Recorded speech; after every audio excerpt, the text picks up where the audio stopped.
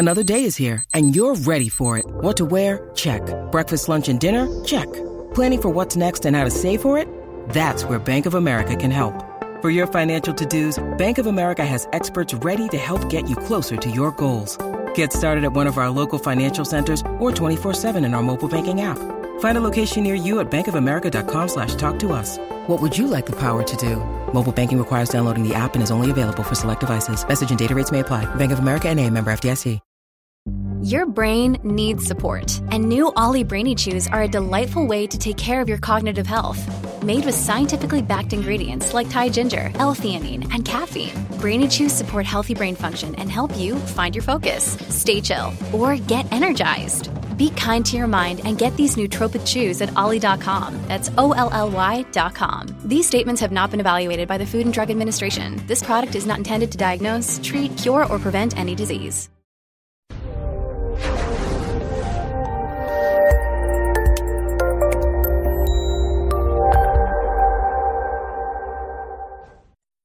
This episode was pre-recorded as part of a live continuing education webinar. On-demand CEUs are still available for this presentation through All CEUs. Register at allceus.com/counselor toolbox. So I'd like to welcome you to today's presentation, Child Development 101, the middle school years. This is an ongoing presentation or series that we've been working on, starting with infancy, toddlerhood, elementary school, talking about middle school. We'll finish up with the high school years. Because a lot of us, if we're not dealing with child clients, we're dealing with parents who have children, or we're dealing with, guess what, people who once were children. I know, it's hard to believe. Everybody was a kid at one point. They just may not remember how to be a kid anymore. So what we want to do is look at what are the particular developmental tasks at each stage. If these tasks are not accomplished, what's the potential fallout from it, and how can we prevent it from happening through effective parenting and all that kind of stuff. But if it did happen, how can we remediate it? So we're going to review the developmental tasks that are supposed to be accomplished at this stage.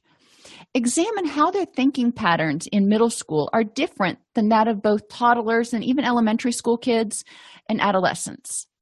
Explore ways to assist children in enhancing their self-esteem. And we're going to introduce in this particular presentation Kohlberg's theory of moral development. Kohlberg's theory is a lot less tied to age and has a lot fewer stages in some ways than Piaget or Erikson. So we're introducing Kohlberg here because at this point, children are able to make a leap to the next stage of moral development. And so we'll get right into Kohlberg. Level 1 is your pre-conventional morality, which is 0 to 9 years roughly. So, I mean, it encompasses a little bit of elementary school, and then kids start jumping into conventional morality at 10 years old, which is roughly 4th grade. But we're going to start talking about it here. So up to 9 years, kids have no personal code of morality. They're not thinking, is this the right thing? Is this the moral thing to do? They're not questioning authority. Moral code is shaped by the standards of adults and the benefits and consequences of compliance or non-compliance. So the little kid is going, let's see, I know that I could potentially get in trouble if I do this. Now, are the benefits of doing it anyway going to outweigh the costs if I get punished? They're smart. I mean, kids are really smart in the way they think. So it's important to kind of give credit where credit is due. In stage 1, your earlier stage of development, if a person is punished, they must have done wrong. This is how the child thinks about it, which makes sense. What we've learned about children that are under 9 years of age, they tend to think very dichotomously and very egocentrically. So if somebody's punished, then they must have done something wrong. They're focused on one aspect. They did something wrong. They got punished. So it's centrated, it's egocentric, and it's dichotomous. You know, there's no other explanation for what happened. So this is really in line with pre-operational thought. As they get a little bit older, stage 2 of pre-conventional morality is individualism and exchange. And in your quiz, I'm not going to ask you specific details about what stage came when. What I want you to do is get the overarching concepts, and that's true for any quizzes that you will take with us, so don't get yourself all bogged down in remembering which stage is at what level and yada yada. Basically, little kids think dichotomously, egocentrically, and they think about, is it going to benefit me? How, if I do this, what are the risks versus rewards for my benefit? So then stage 2 is individualism and exchange. They start to recognize that there can be multiple right views. And remember, we talked about this a little bit with elementary school students, starting to be able to take other people's perspectives and going, you know what, I can see where Johnny might have thought that. There might be multiple explanations for something. So they're starting to get out of that dichotomous thinking a little bit. They're starting to be able to consider multiple outcomes. They are able to understand that different individuals have different viewpoints. And this is really true of concrete operational thought. They can understand that mom thinks one thing and I think something else. Doesn't mean that either one of us is wrong. Doesn't necessarily mean either one of us is right. And that's when it starts getting a little bit hinky at this age, trying to figure out what all that means.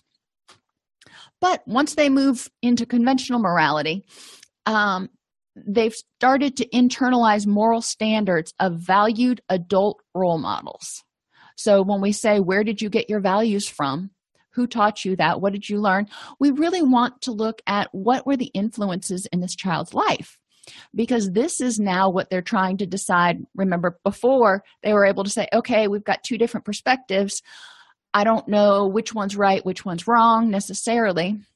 However, generally they're focusing on what parents have said. Level 2, they're starting to be exposed to other children. They're taking in more media. They're taking in more input. And they start identifying valued adult role models. It may be parents. It may be teachers. It may be their best friend, Sally. Kind of depends on the age. But 9 and up, peers start playing a bigger role. And so does the media. Authority is internalized but not questioned. So any authority figures, your teachers, your parents, your pastors, your ball coaches, are likely not going to be questioned a whole lot at this age or at this stage. And this is 9+ years, which means it can go forever. These are people who take in, somebody tells them something and they take it for, that's just the way it is without questioning it. And one of the things that we find with a lot of our clients who have low self-esteem is they've taken in some of these messages and they've not questioned it, and that now they're not able to feel like they live up to these messages. For example, in order to be lovable, you need to be successful. And being successful means being a CEO of a company or rich or, driving the best car. And so they take in all of these things and they're figuring out their values. We can think in terms of values and morality as they go together. What's right? What am I going to strive for? But they've taken in these values and they're not questioning them. So they're going, okay, well, in order to be lovable, I need to have all these things. And then, they get to be adults and, maybe they're not able to be a CEO. Maybe they're not able to buy a Lamborghini. So does that mean they're not lovable?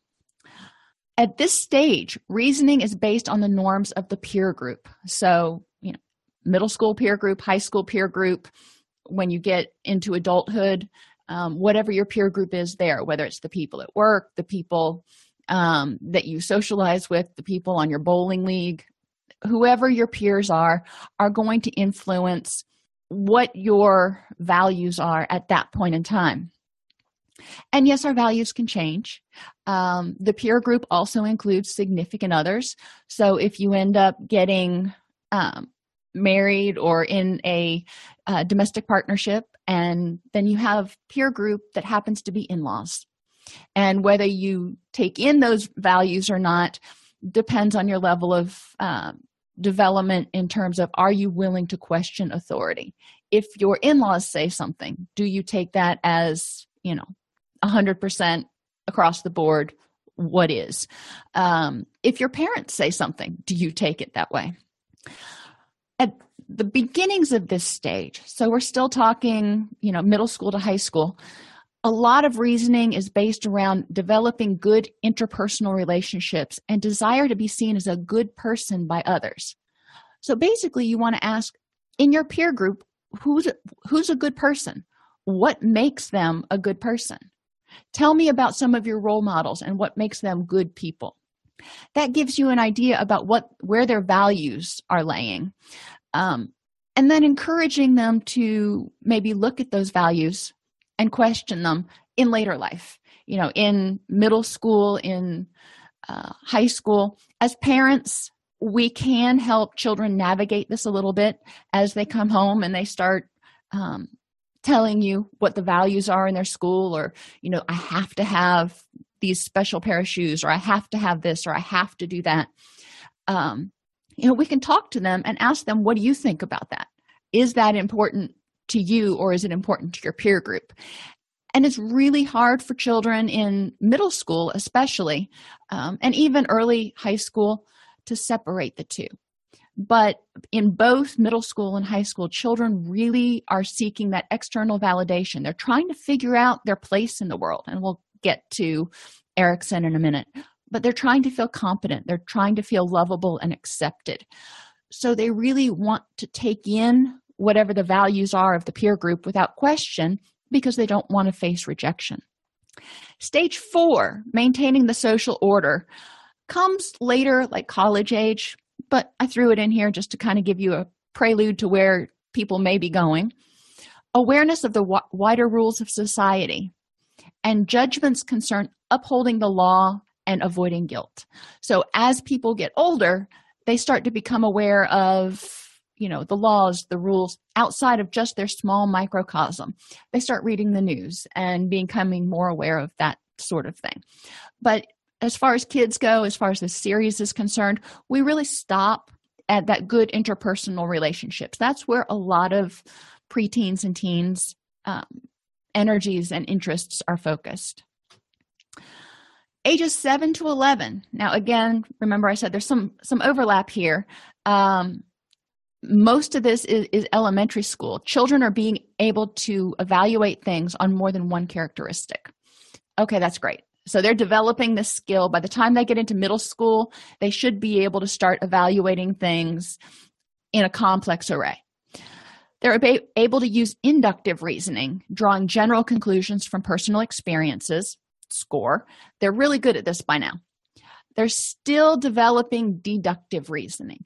And it takes a while for a lot of people to develop deductive reasoning, or the ability to use a general principle to predict an event. So abstract and hypothetical thinking, even through high school, is still being developed. So these general principles that we're throwing out there in terms of society, in terms of living, in terms of quality of life, make it really hard for them, or they struggle bringing it down to, what does this mean for me? So as parents, as teachers, we can bring it back down for them, or help them bring it back down and go, okay, so what does this mean for you? In terms of later life, reparenting or whatever that we're talking about, children who have had faulty inductive or deductive reasoning are probably going to have a lot more cognitive distortions. You'll probably hear a lot more all or nothing thinking, overgeneralization, egocentric and thinking, and personalization. So as clinicians, we can help them identify those. Now, formal operational, abstract thinking and hypothesizing begin, and you can see the little wheels turning. My experiences led me to predict. This is inductive reasoning. So when I've gone to a new school in the past, it's been scary, but it's been okay. Or when I've gone to a new foster home, my experiences have led me to predict. Deductive reasoning would say, and we'll take the foster home example, deductive reasoning would say, as a general rule, foster homes are supposed to be safe places where I can grow and, basically hang out until mom or dad can get me back. So that's the general principle that we hope is true. Helping children figure out if whatever happens doesn't fit their reasoning, helping them figure out why that happened is important, because throughout life we're going to have outliers that don't happen. Think about stoplights. Stoplights, you drive up to a stoplight, it's red, then it turns green after a little while. But what happens when you drive up to a stoplight and it's red, and then it blinks red, and then it blinks red, and you're like, no, it's red, yellow, green. That's how it's supposed to go. But the outlier, the general principle, is it's supposed to be red, then green, then yellow, then red again. But when that doesn't happen, how do you work that into your system? When something you expect to happen doesn't happen, how do you accommodate that? For children, 11 to 14, which is really what we're talking about with middle school, the data that they have to use is really quite limited. So they have difficulty making a lot of hypotheses, or at least accurate hypotheses, because they don't have a lot of knowledge. If you've only driven a few times and you've always driven during the day, then you may never have seen a stoplight that was, out of service or, on flashing. So they don't have that information. It doesn't mean they're dumb. It just means they didn't have that knowledge.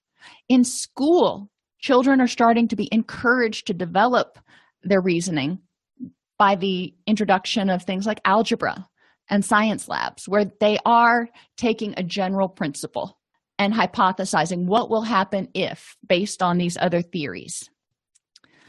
Socially, again, we're still staying with reasoning. Children may think something to the effect of, my experiences with this group led me to expect, to be treated fairly from anyone like them. So this is a stereotyping activity, or a stereotyping procedure. One of the activities that you can do in group or with an individual is put up posters or give them worksheets and have general titles that are there, like teachers, and have them write down everything they know about teachers, because this is their general rule. This gives you an idea of what experiences they've had with teachers.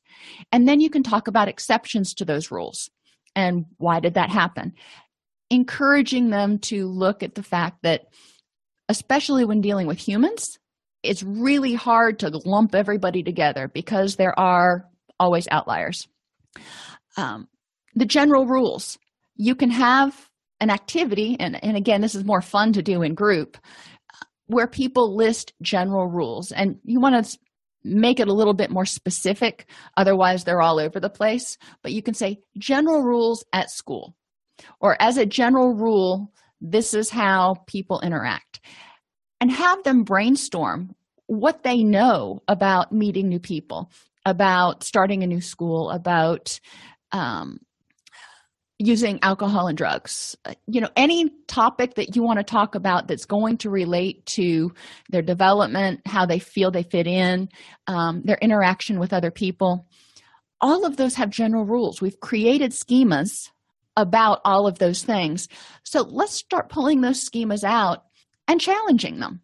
And we may find they are spot on. So awesome. We also may find that they are somewhat inaccurate. And when you have multiple people sharing their general rules, a lot of times you find that their general rules conflict. And that gives you an opportunity to talk about, well, why might this be true for Sally, but not true for Sam? You can do this at home, if you've got kids and they have different opinions of things. My kids just came back from a vacation, and one had a really good time and another is just stressed out as can be. And they can't understand each other's perspective to save their life. So talking about different perspectives and how one person had a really good time and the other one is just like, oh my gosh, that was so stressful. What was different for each of them? And in what way was it stressful for one versus the other? Another general rule that we talk about with regard to maybe social situations is no good deed comes unpunished. A lot of people say that, but is that true? And if we teach people this general rule, how is that affecting their psyche? If they do something good, then they're waiting for the other shoe to drop. That increases anxiety. If they think, well, no good deed goes unpunished, so, hands off, I'm not doing anything for anybody else, how does that affect their interactions with other people and the world? Another general rule, if you want to say, is karma. Some people will talk about karma, what goes around comes around, however you want to talk about it. But then if they see somebody do something really bad and there aren't any immediate consequences, or maybe never are any consequences, how do they rectify that in their mind? So encouraging children to start learning how to question things that are going on and not to rely 100% on general rules, because a lot of times there are exceptions. At this age, there's also a lot of emotional reasoning and blaming.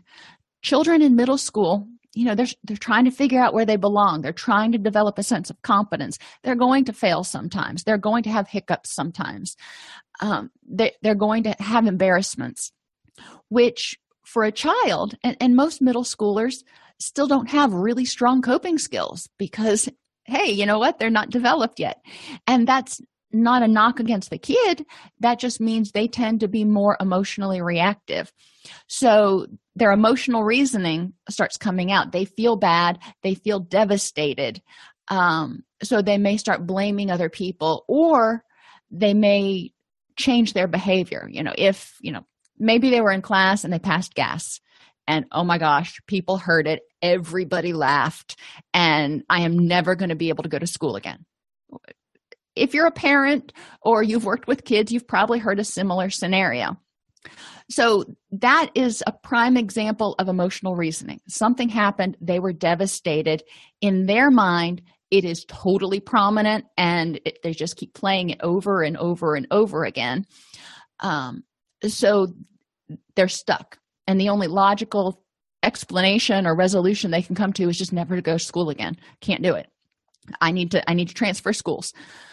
So talking about the reality of, what's going to happen and exploring it with the child, exploring how are they going to handle it if somebody brings that up again, is going to be important. Also encouraging them to not get centrated, not get focused on that one thing. The fact that, okay, yeah, that was embarrassing. I wonder if anybody else did anything embarrassing that day. And how likely is it that everybody will remember, and it's going to be important enough for them to remember tomorrow or a week or a month from now. Now we move on to Maslow. And remember, all of these things kind of overlap because Maslow talks about our basic needs, our biological needs, our safety needs, our love and belonging, our self-esteem, and then self-actualization is off the screen. But when we're talking about middle schoolers, they are still dealing with and developing their self-esteem, their sense of love and belonging, not only being loved by others, but being able to love and like themselves and be okay in their own skin, which is really hard when they're growing as quickly as they're growing. And they'll have some awkward moments and they start having breakouts and their voices, may be changing. And there's all kinds of stuff going on that can be really overwhelming for kids. And, their coping skills aren't super developed yet. So all of this seems just so vivid to them. What can we do as parents, adults? We can help them develop an effective, independent sleep routine so they know when they need more sleep. There are going to be times that they're going through a growth spurt and they need more sleep. They will be able to figure out how to identify that. And helping them really start learning about sleep hygiene now is crucial. Nutrition, they need good building blocks for a healthy body and brain. Reminding them, we started this in elementary school, but continuing to remind them to be mindful of eating for hunger. And if they're having particular cravings, maybe talk with you about it to figure out if there's something particular that they may need. Because, as rapidly growing little people, sometimes they're needs for certain minerals or vitamins or whatever go up and down. So maybe we can have more healthy foods in the house that provide those minerals. At this age, we can start making them aware of the impact of stimulants and sugar on their system. High-C fruit drinks, any of your fruit drinks, even if they're not like fruit punch, if they're apple juice, have a lot of at least fruit sugar in them. So how does that affect that particular child?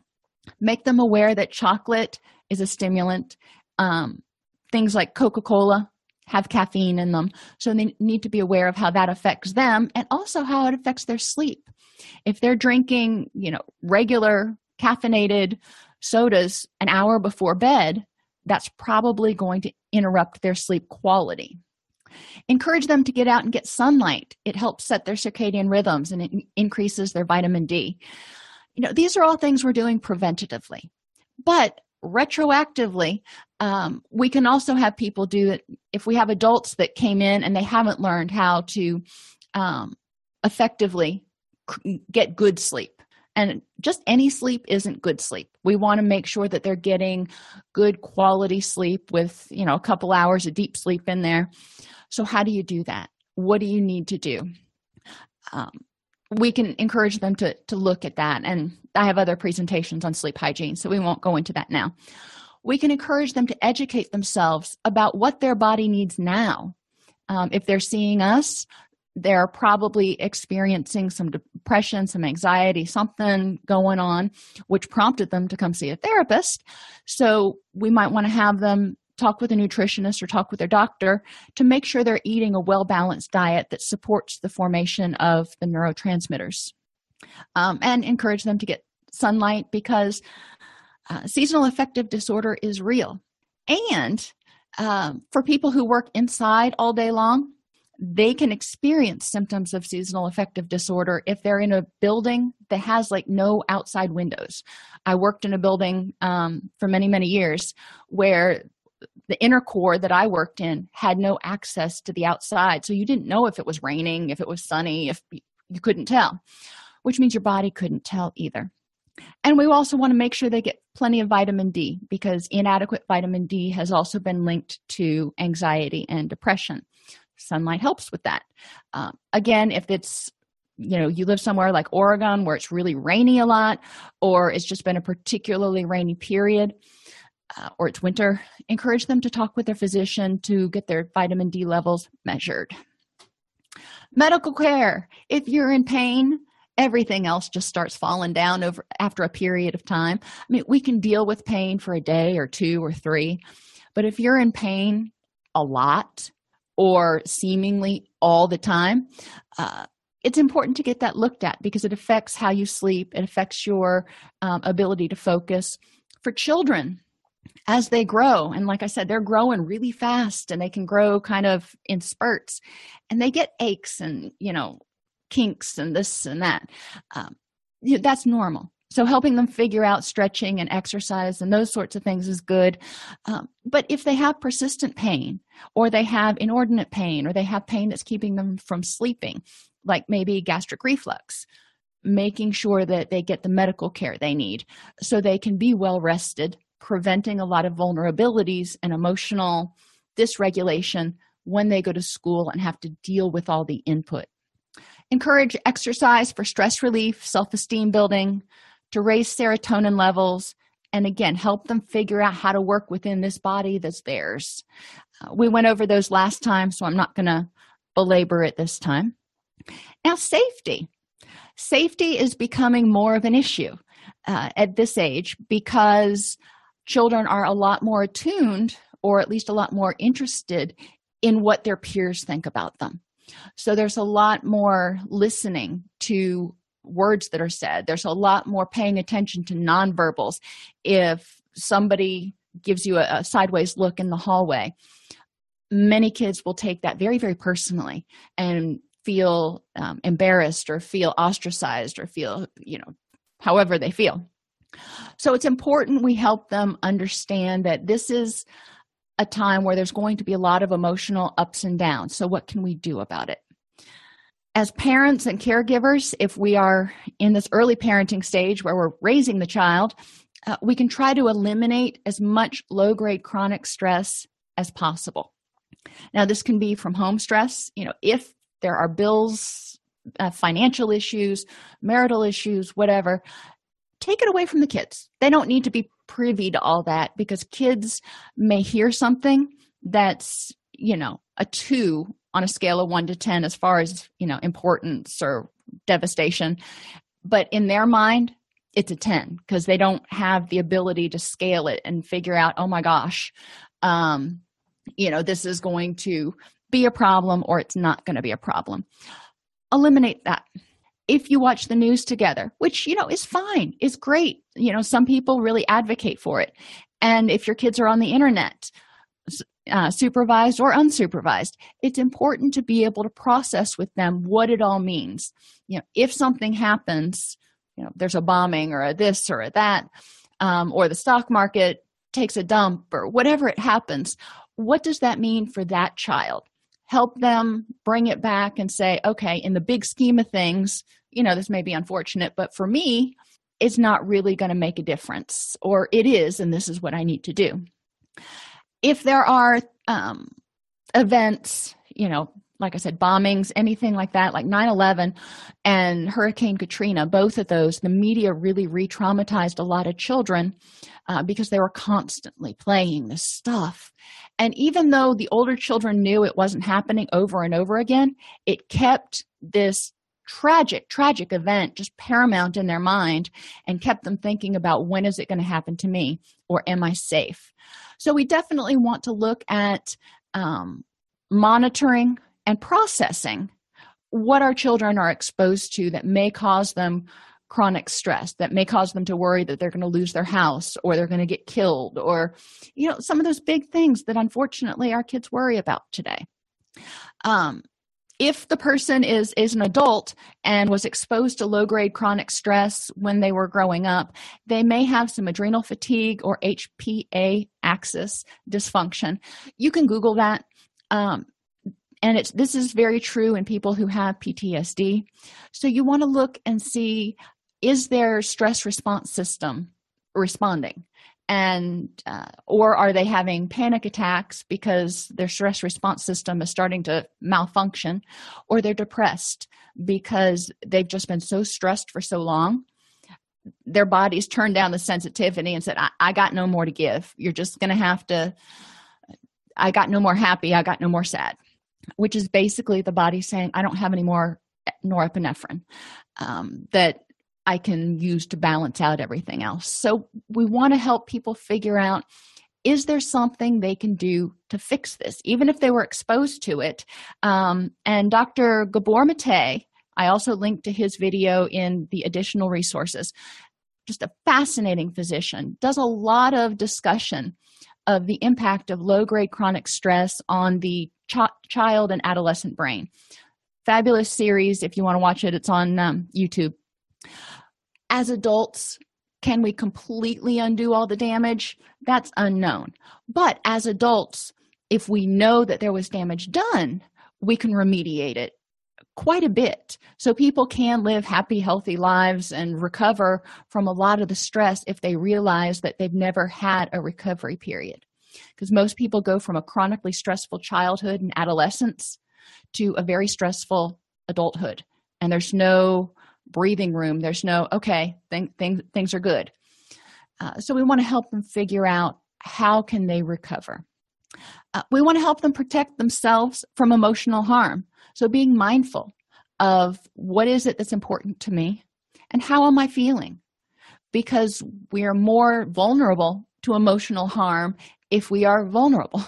If you're tired, if you're sick, if you're already stressed out, we need to start teaching kids, and as young as knee-high to a grasshopper, however old that is, when you're feeling not so good, how can you take care of yourself? This isn't gluttonous. This isn't self-serving. Well, kind of is self-serving, but it's in order to help you be the best you can be, because you can only run on empty for so long before you finally just kind of run out of gas.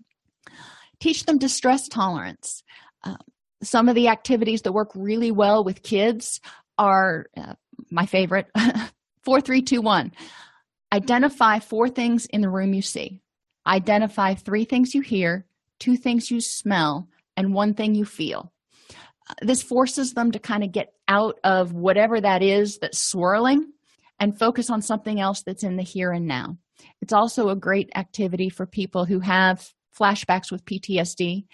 If they can get themselves focused on the here and now, which is safe, as opposed to the out there, wherever that was not. So distress tolerance, that's one activity they can do. They can also focus on breathing. Google distress tolerance. You'll come up with a whole bunch of activities. Pick 1 or 2 or 3. Have the person try it. If it works, great. If it doesn't, try something else.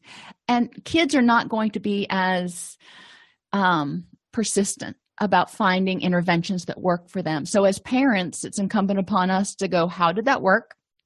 If it didn't work, why didn't it? Tell me what felt weird about that, and then give them something else to try.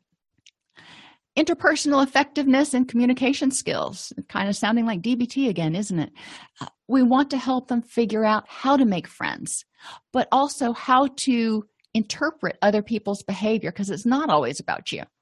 How can you effectively communicate? How can you create those win-win situations that will help keep you safe? We also want them to use that when they're communicating with themselves. I always touch the back of my head because I'm thinking about the voice in the back of their heads. That when they're telling themselves, you're not good enough, you're not smart enough, you're this, you're that. It's important for us as parents to reinforce that they are good enough and help them develop effective communication skills inside and outside of their own head. This website here, dbtselfhelp.com, excellent articles and activities that you can help, and it has all of the DBT acronyms on it. So it's a really good one-stop if you just want some of the DBT tools. We want to help them continue to explore attributions, the global ones, everybody always, or I am always, versus specific. I may not be good at, public speaking, but I excel at writing or math or video games or whatever they excel at. Encourage them to identify any faults or any self-criticisms specifically instead of globally. It's not I am this always and all the time in some general term like bad at school or unlovable. Look for external reasons. Encourage them to look outside themselves for why this might be happening. If they fail their test in math, let's talk about, is it because you're dumb at math? And of course, I wouldn't use the word dumb with a child, but for the purposes of this, is it because you're not good at math? Or is it because you didn't get enough sleep last night? Because you're sick? Because you studied the wrong material? Because, let's look at some of these other things. Or maybe you didn't do your homework all semester and, so you didn't learn this stuff. Let's look at some reasons outside of your inherent abilities that may explain this, because we can address those. Stable versus changeable. If it's an inherent ability, if you don't have, I have very, very poor spatial orientation when it comes to anything but loading a dishwasher. My son, on the other hand, can recreate the house that he lived in when he was 6 on the computer, and almost exactly. And it just boggles my mind. That is a stable characteristic. I could probably improve a little bit, but it's not a trait that I have. Changeable things are like, my daughter is going through Algebra 1 right now, so and geometry, and I'm learning how to find the surface area of pyramids again. I don't remember that, but that's changeable. It's a skill I don't currently have, but it's a skill I can get. We want to share this with kids. Kids often look up to us as parents or role models or caregivers as being perfect. And we want to be able to say to them, you know what? I have no clue every once in a while, so they realize we're not perfect. But we also want to show them what we do when we have no clue. If it involves spatial orientation, I go get Sean's father, and I'm like, dude, I have no clue. You need to help him figure that out. And I'll probably hang out and watch just for giggles, but after 45 some odd years, I know that's probably not a skill I'm going to develop. But if it's something like finding the surface area of a pyramid, then I'll show Haley, okay, we're going to go to YouTube and we're going to find a video on how to do the surface area of a pyramid. I'm going to review it, and then we'll talk about it together. So we want to admit that we're imperfect, but we also want to show them how to address any specific things that need to be addressed. Introduce and explore the concept of locus of control. And this is a new one at this age. We've talked about a lot of other things, but once they get into middle school, we want to start talking about what are the things in this scenario that you had control of or that you will have control of. Awesome. What are the things in this scenario that you won't have control of? If they're talking about public speaking, that can be really intimidating for a lot of people. So what is it in this scenario that you don't have control of? Well, you don't have control of the audience. If there's somebody in the audience that's going to be ugly, then they're going to be ugly. You can't fix that. What can you control in that situation, though? You can control how it impacts you. Now, let's talk about how you might do that. So we want to introduce the concept of what's controllable, but we also want to help them see that being in control or thinking they're in control of everything all the time is really stressful. And or feeling like they have control over nothing all the time is equally stressful. Realizing that somewhere in the middle is where their locus of control is. There are some things they have the ability to control and some things they don't. Starts helping them reduce the ups and downs of this emotionality, because they know one of the things they can control is their own reaction to a situation. Have them start doing self-esteem exercises when they're young, and it doesn't have to be anything big. It doesn't have to be any production. Encourage them to identify things they're good at.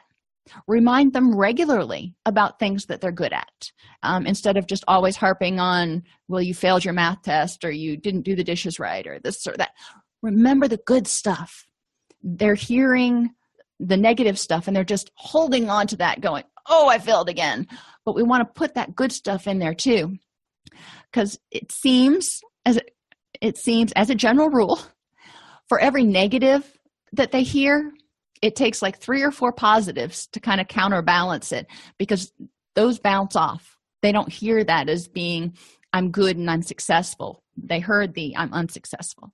So we want to try to change the balance of things so they start hearing the, yeah, I'm all that, but they can also handle the constructive feedback. Continue with the concept of acceptance and commitment. Accept whatever it is and who you are. And that's a huge, you can talk for hours about that. Help them start looking at acceptance and commitment therapy. We talked about this last time, that being the best you can be. For those of you who weren't here, you can present a list of value words and have them identify all the words that they want to represent them. And then you can have them pare it down to only, eventually, it's a process, pare it down to only the top 3. If you could only be known for 3 things, what would it be? And then you can start talking about what that would look like and what they're doing in terms of their activities and their actions and how they behave that is making them become more like those 3 things that are so important to them. Another thing you can do as a family, if you're working with a parent, is find a family value that you all agree on, like compassion, or I'll just use that one. And you can talk about that each night at dinner or at breakfast in the morning. What did you do today, or what are you planning to do today to show compassion? It's easier in the evening because, what did you do today that was compassionate for somebody or for yourself? Because you got to be compassionate to yourself too. And this can help keep those values activities in the forefront and help them stay focused on what's important to them, what they've identified as being important to them. Identity versus role confusion, 12 to 18 years. So middle school all the way through high school, they're trying to figure out, who am I? What do I want to do when I grow up? And that is overwhelming. I remember being in college being overwhelmed by that question. So you can only imagine what it's like for a 12-year-old trying to figure out, okay, what group do I belong in? What are my interests? What am I good at? The world is their oyster, if you will, but the world has a whole lot more facets than an oyster. And it's hard to find the oyster with the pearl. I was going somewhere with that metaphor. Anyway, search for a sense of self and personal identity through exploration of personal values, beliefs, and goals relating to many roles. Now, in middle school, a lot of it is still interpersonal. Where do I belong? What group do I fit in with? Am I likable and lovable? What is my identity kind of as a friend and as a human? We're not talking about occupation at this point. Fidelity involves being able to accept others even when there may be ideological differences. So as parents, we can help people work through any challenges they may have with their friends, because it's unlikely to have every friend that you have be exactly on par and have the same exact belief system that you do on everything. So when differences come up, how can you handle them? How can you accept them and still be their friend, even if you have different ideological values about things? It's important that we help them see this. As adults, if we're working with someone who didn't successfully develop that fidelity, we may have adults who either change their values to fit whatever group they're trying to fit in or whatever relationship they're trying to make work, or they may hold fast to their values and have a hard time befriending other people, because anytime any little hint of disagreement about anything comes up, they just push that person to the curb. We can help adults start to see how to be faithful to themselves as well as their friendships and accept individual differences. Social influences at this age. Pubertal self-help is what it's called. It's middle schoolers helping middle schoolers deal with all these growth spurts and, oh my gosh, I have a zit as big as the planet of Mars in the middle of my forehead. What do I do? They help each other and it normalizes what's going on. Social support. They protect each other against turmoil. And obviously, bullying is back up in the safety area. But for social support, they're helping each other going, yeah, this really sucks. Or, if somebody likes somebody else and they don't like them back, how do you deal with it? In middle school, the relationships start forming around a lot of this stuff. And how do I fit as a person? Identity formation. They're starting to look in the mirror. They're starting to form friends that have similar ideologies, that have similar interests, that mirror a lot of their values. So again, if they have this really great friend who mirrors 9 out of 10 of their values, but not the 10th one, do you kick them to the curb, or how do you deal with that? So it's important as adults for us to help them figure out what to do with that information. And social influences also help with values clarification. They act as a sounding board. If somebody is taking something to the nth degree, their friends may say, you know what, you are getting all riled up and there's no point in this. Unfortunately, it can go the other way too. From a parent's perspective, you can see children egging each other on in the wrong direction, such as toward alcohol and drugs, or promiscuous sexual behavior, or sexting, or a whole host of things that you're just like, oh, please don't. As parents, we need to be able to be there to help our children clarify their own values in terms of some of these hard topics, which may be in conflict to what their friends actually believe. The same is true, with the exception of pubertal self-help, in terms of adult formation, of adults that are trying to formulate what their identity is, because they have been little chameleons for so long, just trying to get that external validation from somebody. We need to help them start being able to validate themselves and saying, I'm a pretty good person. I'm an okay person. And then start looking at, okay, the company you keep, do they reflect your values? And in what ways do they enhance your values or enhance how you feel about you? Failure to establish a sense of identity may cause the individual to be unsure about themselves and their place in society because, again, they're looking for that external validation. They fear at this age isolation, rejection, and failure. They don't want to be the odd man out. They don't want to be the last one picked for dodgeball. They don't want to be the one that everybody snickers as you walk down the hallway. And they're terrified of this. So most of what middle schoolers do, or a lot of what they do, is geared towards acceptance from other people. Sometimes that means at the expense of their own values, and that's where adult role models can help out. Pressuring someone into an identity can result in rebellion in the form of establishing a negative identity or the opposite of what's expected. So if Johnny's expected to grow up to be a lawyer like his dad, Johnny may feel pressured and go the opposite way and have a criminal record as long as my arm before he's 18, because he is not going to do that. Attempts to merge the expected identity with the preferred identity can also result in problems, because if you're getting pressure from your parents that this is how you should be and you want to be this way, and you try to merge them together to get everybody's approval. In the late 90s and early 2000s, they started talking about the superwoman stereotype, who was trying to be the mom and the wife and the housewife and the CEO of the company and trying to do everything all the time. And it caused a lot of burnout. So looking at, is that something that you want to do, or is this your attempt to pacify and get approval from everybody? Tips: become a student of your child or your inner child if you're an adult. Listen to what you want. We all have that little inner child in us that goes, I want ice cream. Every once in a while, you can give in to him or her. But listen to your inner child. And sometimes if that inner child is having anxiety, you need to kind of be the parent and talk yourself down, talk yourself out of it. Use some distress tolerance skills.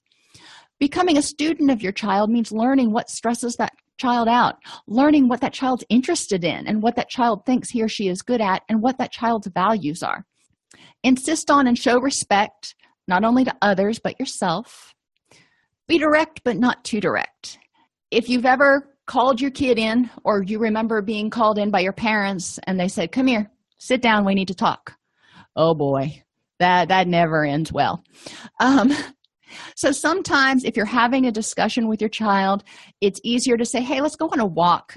We need to talk about a couple things. And it's less intimidating if you're not sitting there staring at each other, feeling like you're getting grilled. Be available when he or she is ready, which is not all the time. So maybe it's at 3 p.m, or maybe they come down and you're just getting ready to go to sleep and they're like, hey, can I talk to you about something? Okay.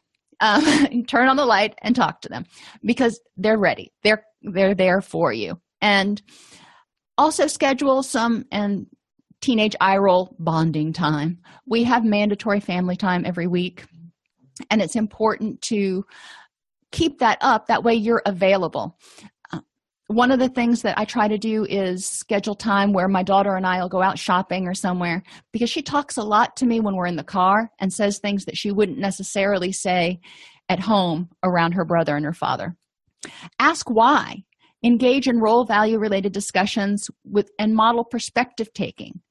Encourage openness, and this includes with yourself. If you feel that you need to do something, ask yourself, why? Why do I need to do this? Why do I need to?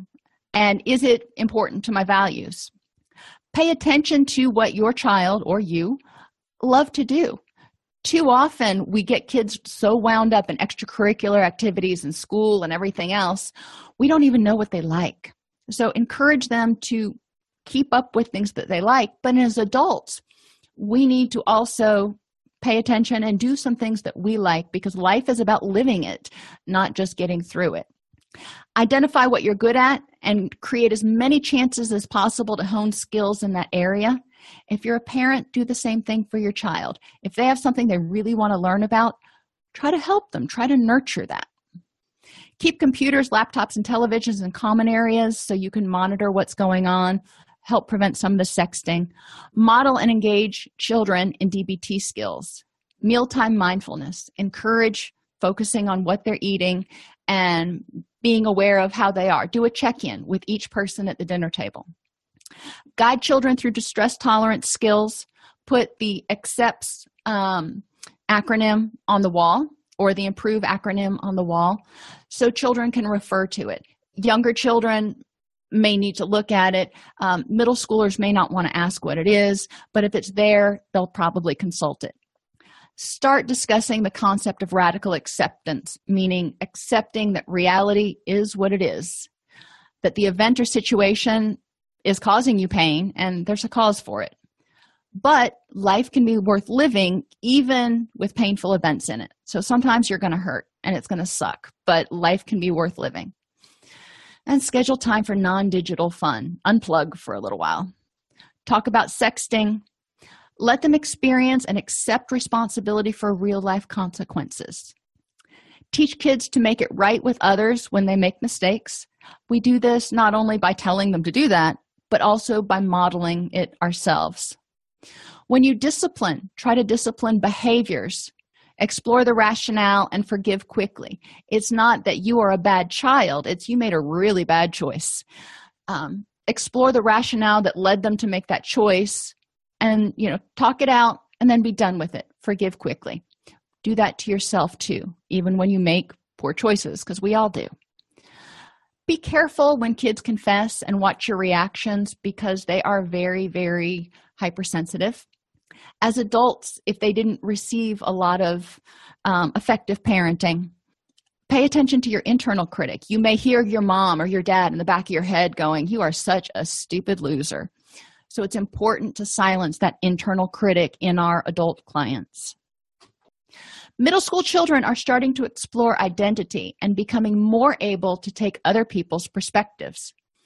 They want to be a good person in other people's eyes, and fears of isolation, rejection, and failure are paramount. Because of their lack of knowledge and lack of experience, the world and people are still relatively unpredictable, and reasoning can be faulty because of this lack of experience and data. They often still fall into traps of overgeneralization, stereotyping, and all-or-nothing thinking, which, whether it's an 11-year-old or a 21-year-old, we can help them address the cognitive distortions in counseling. Middle schoolers are better able to understand the concept of radical acceptance, although it still takes people a while to wrap their head around it. And they're growing as fast as toddlers, so their increased vulnerabilities include awkwardness because of physical changes, hormone fluctuations, needing more sleep, and weight changes or insatiable hunger. So it's important to be aware that any of these things can make them more vulnerable to emotional turmoil. Much of their reasoning is still often emotion-focused, so help them become more fact-focused. Use the CPT Challenging Questions worksheet. Distress tolerance skills are also of paramount importance at this stage because these kids, even through high school, have a lot of high emotionality. Adults who experience setbacks during middle school years may need to grieve a lost childhood. They felt like they should have been able to. Well, they weren't. So helping them let go of those resentments and grieve that lost childhood. They can more easily develop the emotional and self-esteem skills they missed as adults, though, so it won't take as long for them to kind of get up to speed once they grieve that and quit holding on to the "I wish I had." Are there any questions? Okay, well, thank you all for attending today, and I will see you next week. We will pick up where we left off. Happy holidays and stay safe. If you enjoy this podcast, please like and subscribe either in your podcast player or on YouTube. If you want to attend and participate in our live webinars with Dr. Snipes, you can subscribe at https://allceus.com/counselor toolbox. This episode has been brought to you in part by allceus.com, providing 24/7 multimedia continuing education and pre-certification training to counselors, therapists, and nurses since 2006. You can use coupon code Counselor Toolbox to get 20% off of your current order. If you're a podcast listener, especially on an Apple device, it would be extremely helpful if you would review Counselor Toolbox. To do this on your Apple device, go to the podcast app, search for Counselor Toolbox, select the icon for the podcast, tap the Reviews tab in the middle. You should then see an option to click Write a Review. We love to see 5-star reviews, so if there's anything we can do to make this podcast even better for you, please email us at support@allceus.com.